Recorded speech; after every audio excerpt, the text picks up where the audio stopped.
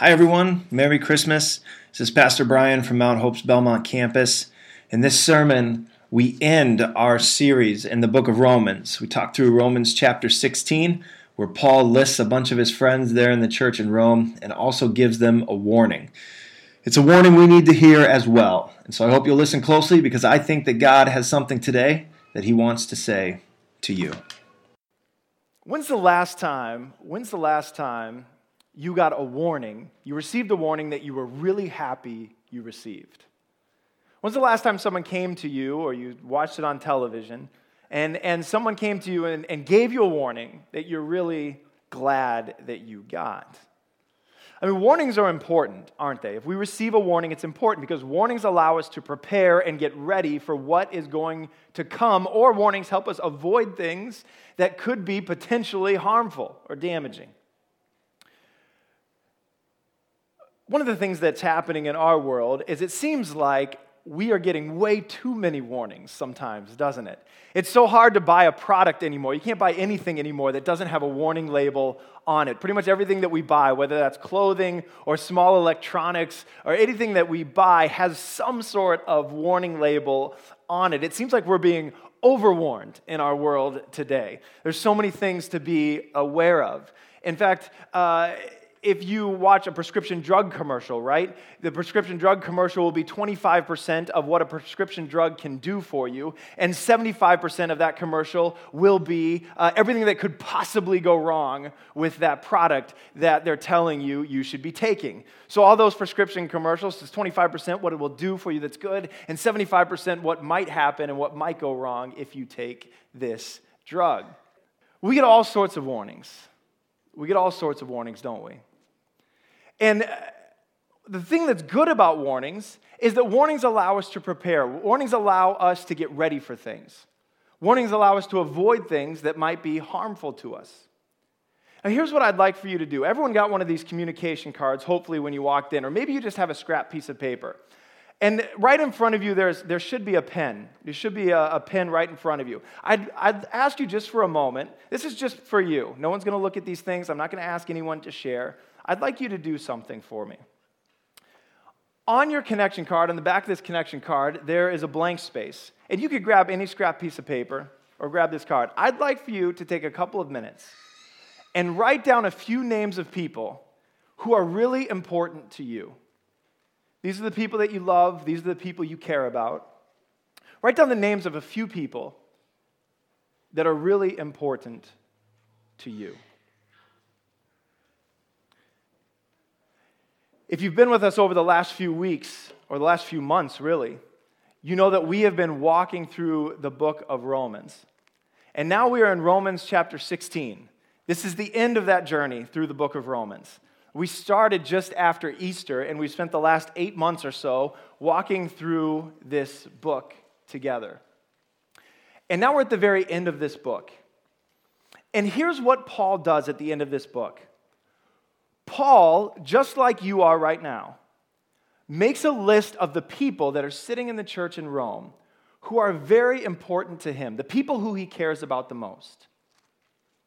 And here's what I would say is true about the list that you're making or have made. If you look at the names on that list, if you knew that something was coming that could potentially harm those people, if you knew that something was coming that could cause those people struggle or pain, you look at that list of people, and I don't know about you, but if I had to warn a group of people about something that was coming, that's the first group that I would go to, the people that are on that list. If I was to make a list of the people I care about the most, the family and friends that are closest to me, if there was something that was coming that they needed to know about, that they needed to be warned about, those are the people that I would go to first and warn them about what is coming and warn them about what is happening. And this is exactly what Paul does in this passage. He makes a list of the people that are most important to him, the people that he loves here in the church at Rome. As he closes out this letter, lists the people that he loves, and then he offers them a warning. I'd invite you to join me as we read through Romans chapter 16. I'm going to read just the first 16 verses, And we're going to look at this list that Paul has made here together. And as we read Paul's list, think about your list as well. Chapter 16, verse 1, Paul writes, I commend to you our sister Phoebe, a servant of the church at Cenchrea, that you may welcome her in the Lord in a way worthy of the saints, and help her in whatever she may need from you. For she has been a patron of many and of myself as well.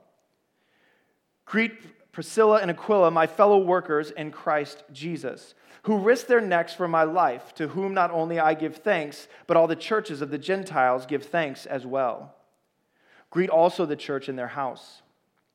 Greet my beloved Epaenetus, who was the first convert to Christ in Asia. Greet Mary, who has worked hard for you. Greet Andronicus and Junia, my kinsmen and my fellow prisoners. They are well known to the apostles, and they were in Christ before me. Greet Ampliatus, my beloved in the Lord. Greet Urbanus, our fellow worker in Christ, and my beloved Stachys. Greet Apelles, who is approved in Christ. Greet those who belong to the family of Aristobulus. Greet my kinsman Herodion. Greet those in the Lord who belong to the family of Narcissus. Greet those workers in the Lord, Tryphena and Tryphosa. Greet the beloved Persis, who has worked hard in the Lord. Greet Rufus, chosen in the Lord, also his mother, who has been a mother to me as well. Greet Asyncritus, Phlegon, Hermes, Patrobas, Hermas, and the brothers who are with them. Greet Philologus, Julia, Nereus, and his sister, and Olympus, and all the saints who are with them. Greet one another with a holy kiss. All the churches of Christ greet you. Now I'm counting that I read those names with enough conviction that we all agree I pronounced them correctly, right? Why does Paul put this list in the end of his letter? Paul puts this list here because these are the people he cares about. These are the people he cares about. And in the next few verses, he's going to offer them a warning. Just like if you knew something was coming and the people on that list that you made needed to know about it, needed to be warned, you would give them a call or you would text them or you would Facebook them or some way to warn them that something is coming on. Paul offers a warning. I mean, it's not unlike what our teachers or parents or mentors have done for us through different stages of our life. Often this happens when we walk into a new stage of life. Maybe the first time we went to middle school or high school, somebody who cared about us sat us down and said, listen, I hope you enjoy this next stage of life. I hope you enjoy going to school. There can be some good things that happen, but just be careful. Be careful. Be careful of those who would bully you. Be careful of those who would try to lead you into things that aren't healthy for you. It's like what our parents did or someone you care about did when they handed you the car keys for the first time. Enjoy this. Enjoy this privilege, but just be careful and think through what you're doing. Or maybe you went into a new career and a boss or a mentor sat you down and said, I think you're going to be very successful, but just be aware because this might happen. Or these people might try to monopolize your time. And in the same way, Paul talks to these people he cares about. And he gives them a warning. I think if Paul was to write this letter to our church today, he would do the exact same thing. He would say hello to Justin, and say hello to Ron, and say hello to Lai Fong, and say hello to all the people of the church in Belmont. And then he would offer us this same warning. The warning that he offered the church in Rome is still one that we need to heed today. Here's what he writes, verse 17 through 20. I appeal to you, brothers, to watch out for those who cause divisions and create obstacles contrary to the doctrine that you have been taught. Avoid them. For such persons do not serve our Lord Christ, but their own appetites. And by smooth talk and flattery, they deceive the hearts of the naive. For your obedience is known to all, so that I rejoice over you. But I want you to be wise as to what is good, and innocent as to what is evil. The God of peace will soon crush Satan underneath your feet.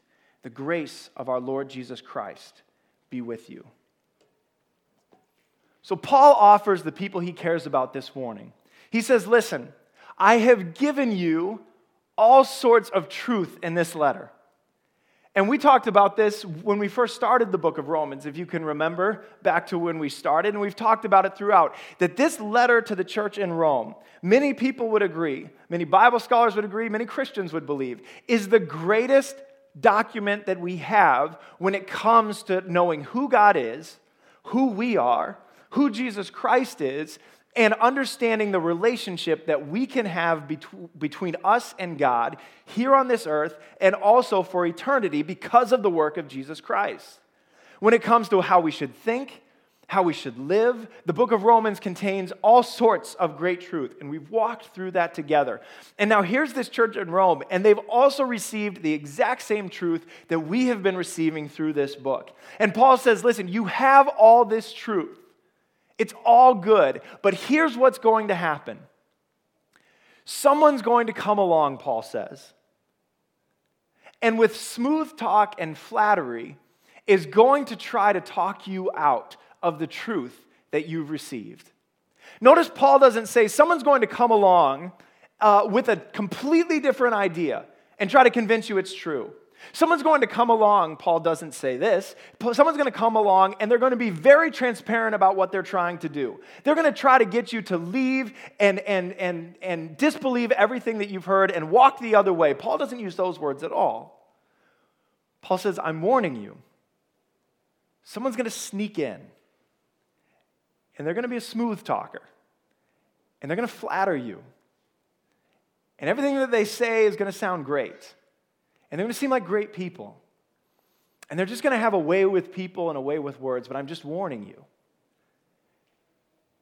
that what they're doing might be leading you away from the truth that I've told you. And so if those people come, I'm warning you that you need to avoid them. It was true for the church in Rome, and I think it's true for us today. We have this truth that we've been given, this truth about who God is and who we are and who Jesus is and what that all means for our relationship with God and then how we're to live in this world because of that truth. And people come along, don't they, with smooth talk and with flattery and great sounding ideas. And if we're not careful, that truth that we once held so dearly, the truth that we have known to be true, we can be led away from that.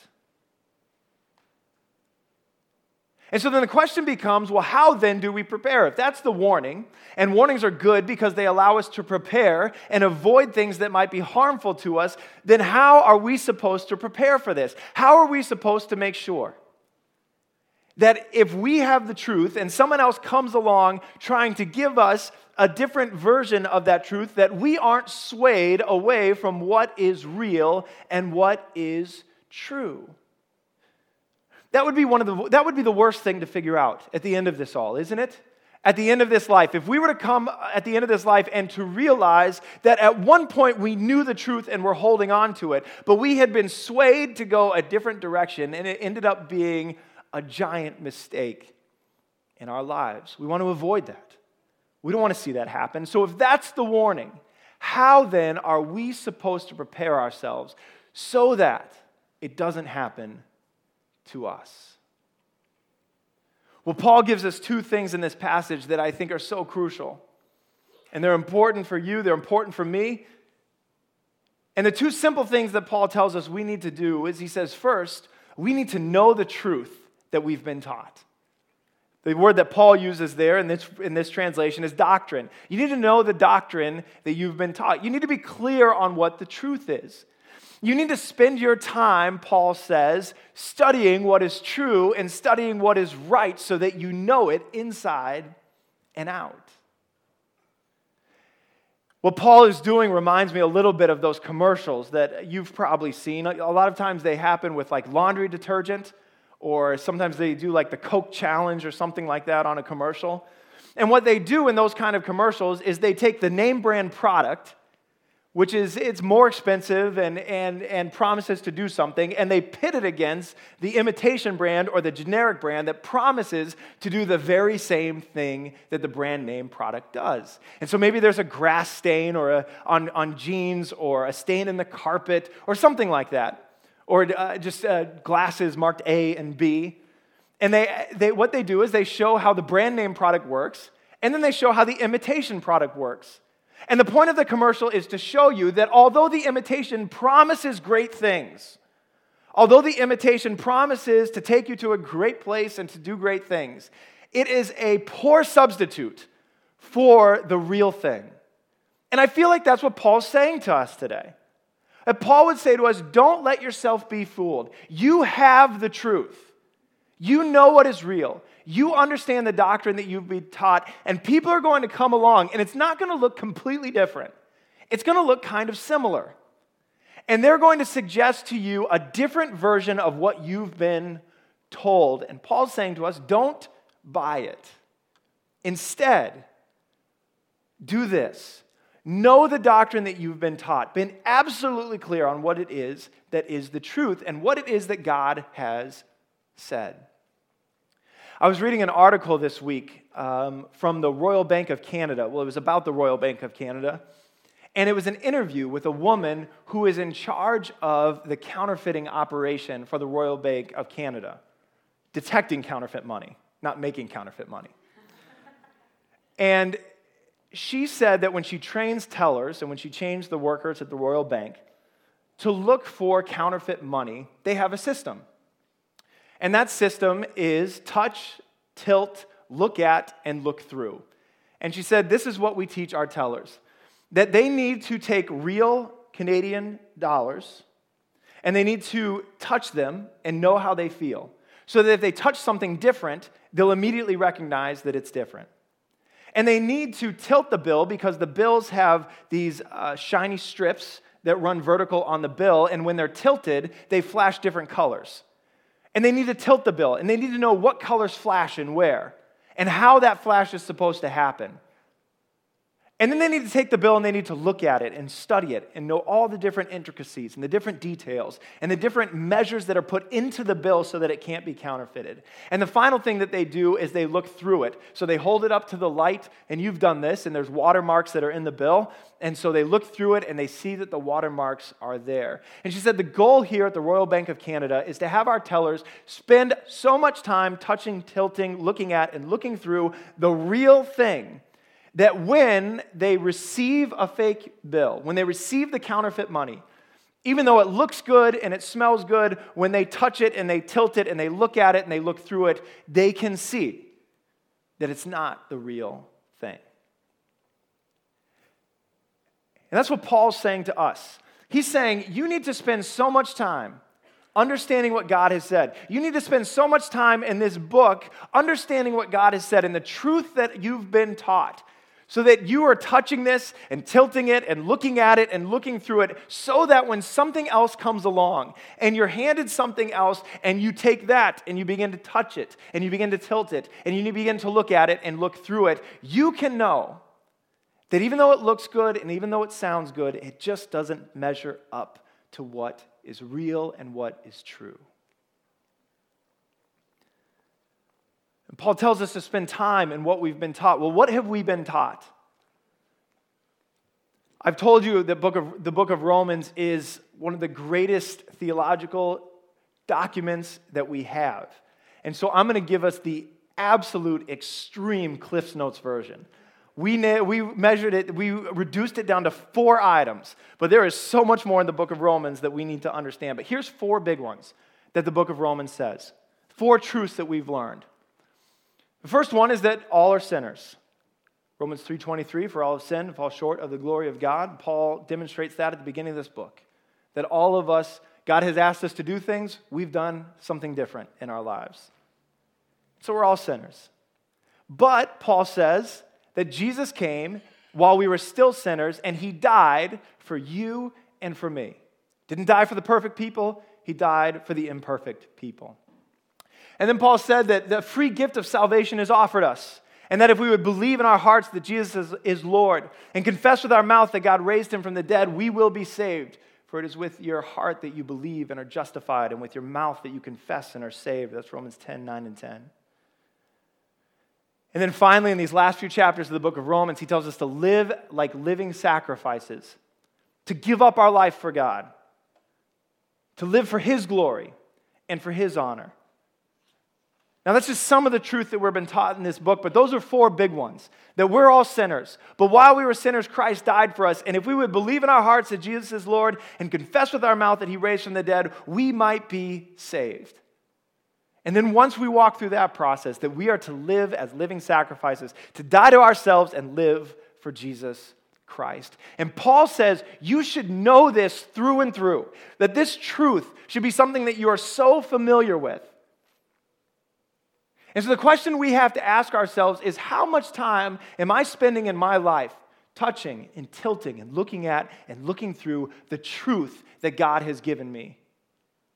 How much time have I really spent outside of 10 a.m. on a Sunday morning thinking through and reading and studying and listening and meditating on the truth that God has given me? Is this something that has so saturated my life and my heart and my mind that if anything else came along, I would be able to recognize it? Or do I say I believe, but if I was to be honest with you, I'm not 100% sure of everything that's even in here? Or I say I believe, but I don't even know if I've ever actually read what's in here. Paul would say to us, you need to be 100% clear on what the truth is and know it. And the second thing that he would say to us is, be clear on the truth. And then he would say to us, make sure that when you encounter the imposter, when you encounter the imitation, that you avoid it. Be sure that when you encounter the imitation, the thing that promises something great but doesn't deliver, you avoid it. See, here's the tricky thing about imitations. Imitations, and Paul uses the words smooth talk and flattery, imitations promise us something great that they just can't deliver. It's like the TV pitchman, right, who told us that we would get rich flipping houses. And so we bought the real estate course or we attended the seminar. And when we went to the seminar or read the course, we realized that the only person getting rich off this whole thing was the pitchman who sold us the thing off television to begin with. Or we bought the thing that told us that we could just strap electrodes to our stomach and we would get a six-pack while we're watching television. Smooth talk and flattery, it sounds good. It sounds like a great idea, but it never fully delivers. When it's an imitator, it never fully delivers all the promises that it says it will. And you know, we have an enemy that has always worked like this when it comes to the truth of the Bible. It's always been like this, that we face an enemy who would come in and not necessarily blow the whole thing up, but comes in with smooth talk and flattery just to try to get us off by a little bit. If you've ever read the beginning of this book, you know the story that God created Adam and Eve and set them in a garden, and God just had one rule for Adam and Eve. And that rule was they could eat of any tree of the garden, but there was one tree, the tree of the knowledge of good and evil, that they were not allowed to eat from. If they made that decision, they would be like God himself. And there was to be a distinction between God and the creation. And so God said, I have no rules but one, that you don't eat from this tree. And in that story, the Bible says that the serpent came up to Eve, the enemy came up to Eve and whispered in her ear. And he didn't say to her, you know that thing that God told you? You know God, the one who created you and put you in this beautiful place? You should reject him completely and follow somebody else. He didn't say that to her. He didn't say, you know that truth that you received, the things that God told you? You should forget all of that and just go your own way. He doesn't say that to her. He comes up to her and he says, did God really say, think about this with me, Eve. Did God really say that you can't eat from that tree? Why would God say that? I think God doesn't want you to be like him. I think God's kind of holding you back. And what's the big deal if you do it anyway? And he doesn't come in and try to blow the whole thing up. He just comes in with smooth talk and flattery and says, Eve, you're good enough to do this. I mean, what is the big deal?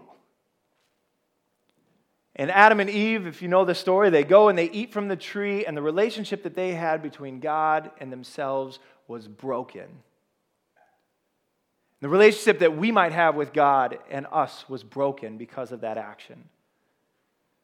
And we have an enemy that's always come in and worked like this. Not necessarily coming in with the big thing, but coming in with smooth talking and flattery. And it's the thing that you and I are susceptible to. And the challenge with it is it always looks like a good idea. It looks like something positive. But it ends up being something that takes us down a road that we don't want to be on. So you think quickly about the truth that we've heard in the book of Romans. All have sinned. And then someone comes along with smooth talk and flattery and says, no. All people are good. All people are good. And it sounds nice to us, doesn't it?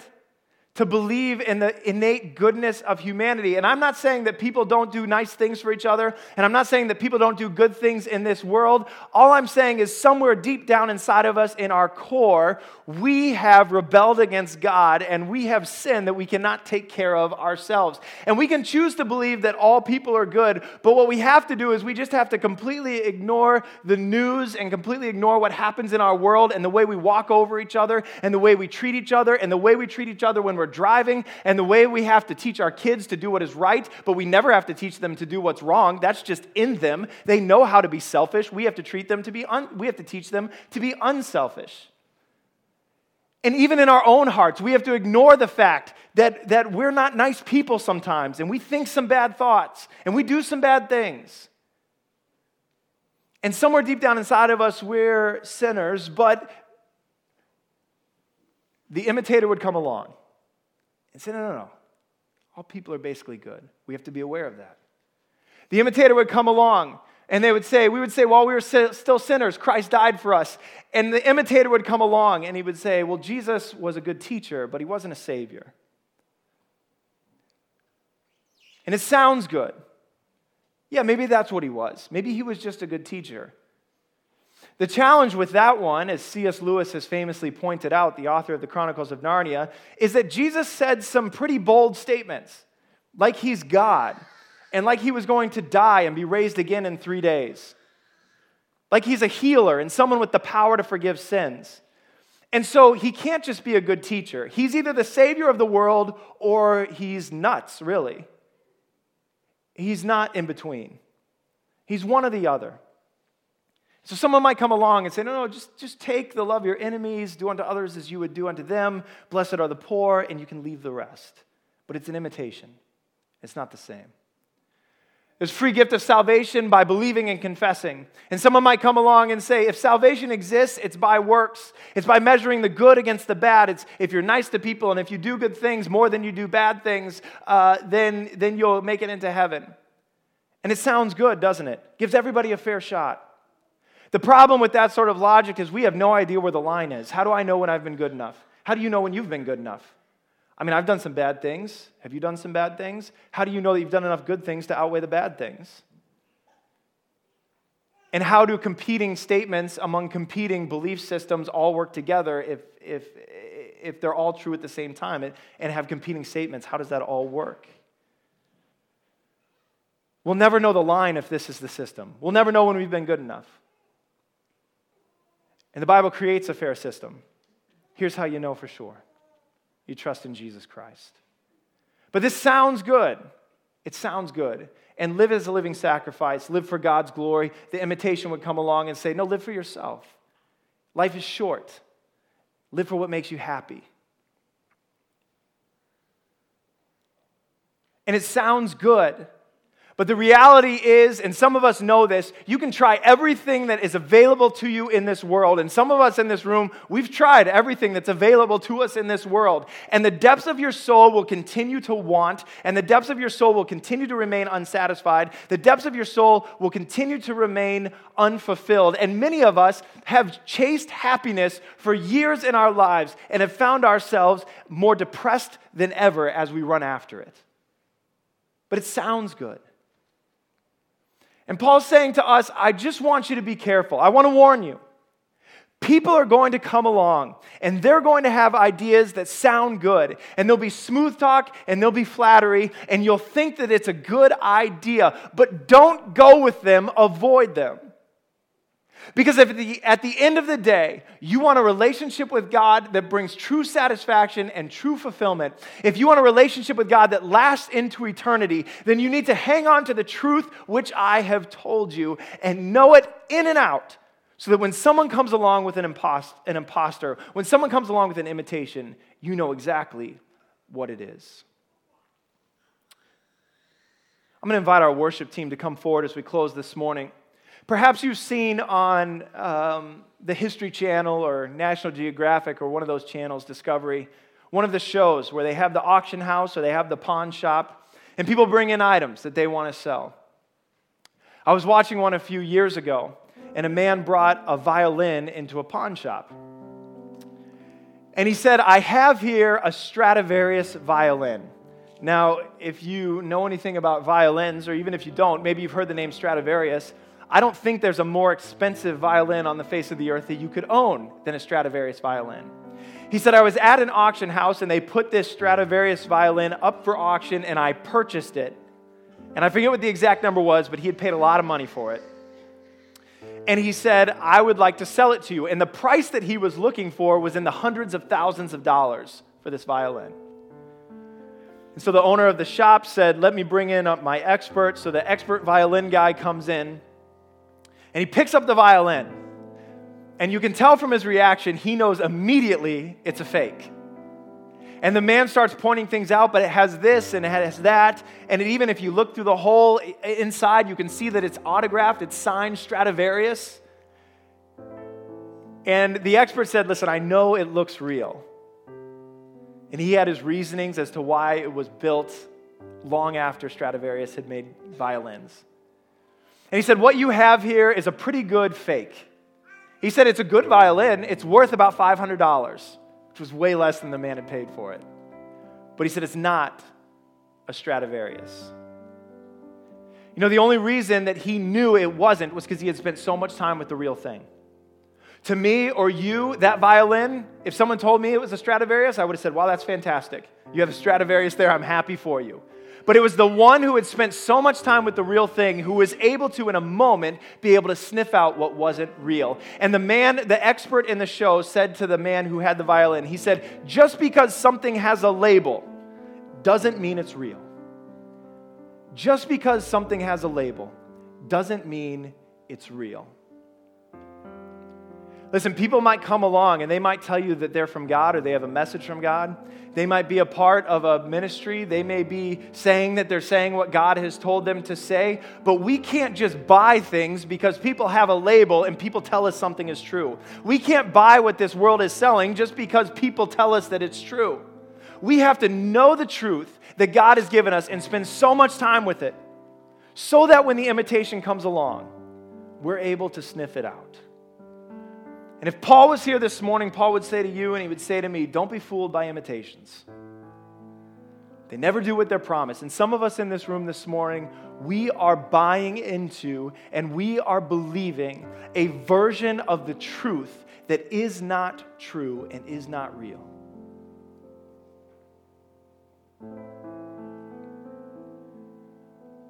And we have to be aware of this in every area of our lives. Some of us are running and trying to find hope and trying to find comfort and trying to find significance in places where it does not ultimately exist.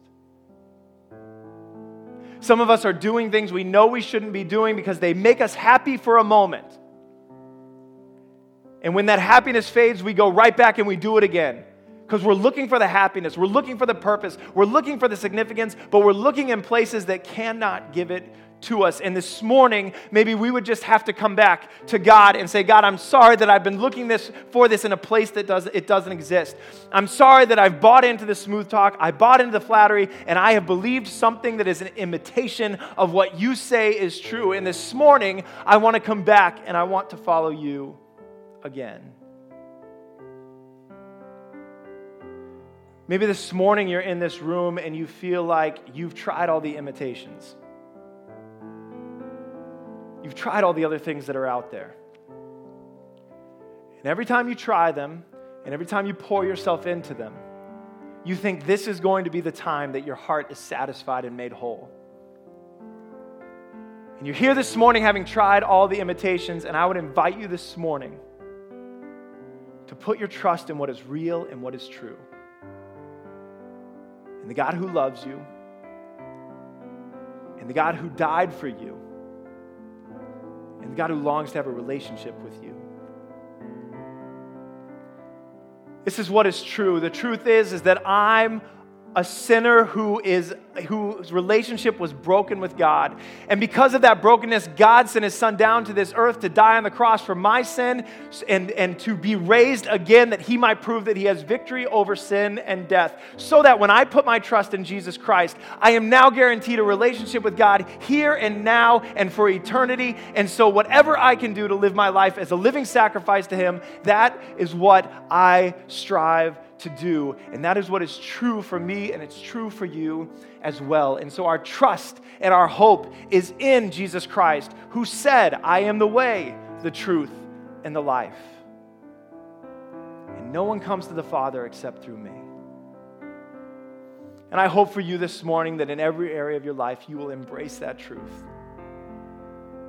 And not give yourself up to the imitations, hoping they'll deliver, but that you'll give yourself to the one true God who loves you and died for you. And I'd invite you right now just to bow your head and close your eyes. And if you're in this place this morning and you would say, yeah, that's what I want. I want that relationship. I've never had it before and I want it this morning. Or I used to have it and I've walked away and I want it again. I'd invite you in these moments in your own heart to talk to God. And express to him that you're sorry for what you've done. Say to him that you believe in the truth of what his word says. That God is who he says he is, that Jesus Christ is who he says he is. And then ask God if he would come and dwell in your heart and dwell in your life, and that he would lead you and that he would guide you.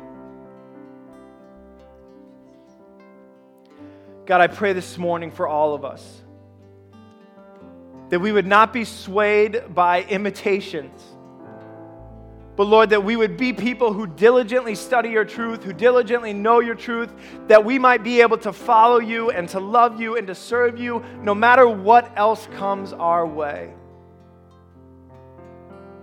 Would we be the kind of people who listen to your voice so much that we know what it sounds like, so that if any other voice would come along, we would be able to avoid it? Lord, we love you, and we thank you for the love that you have shown to us. Help us to follow you well by your Spirit. In Jesus' name, amen. Hey, thanks again for listening to this sermon from the Belmont campus of Mount Hope. If you live in the Belmont area, we'd love to have you join us each Sunday at 10 a.m. Or if you'd like to know more about Mount Hope Christian Center with campuses in Burlington and Belmont, Massachusetts, you can visit our website at www.mounthope.org.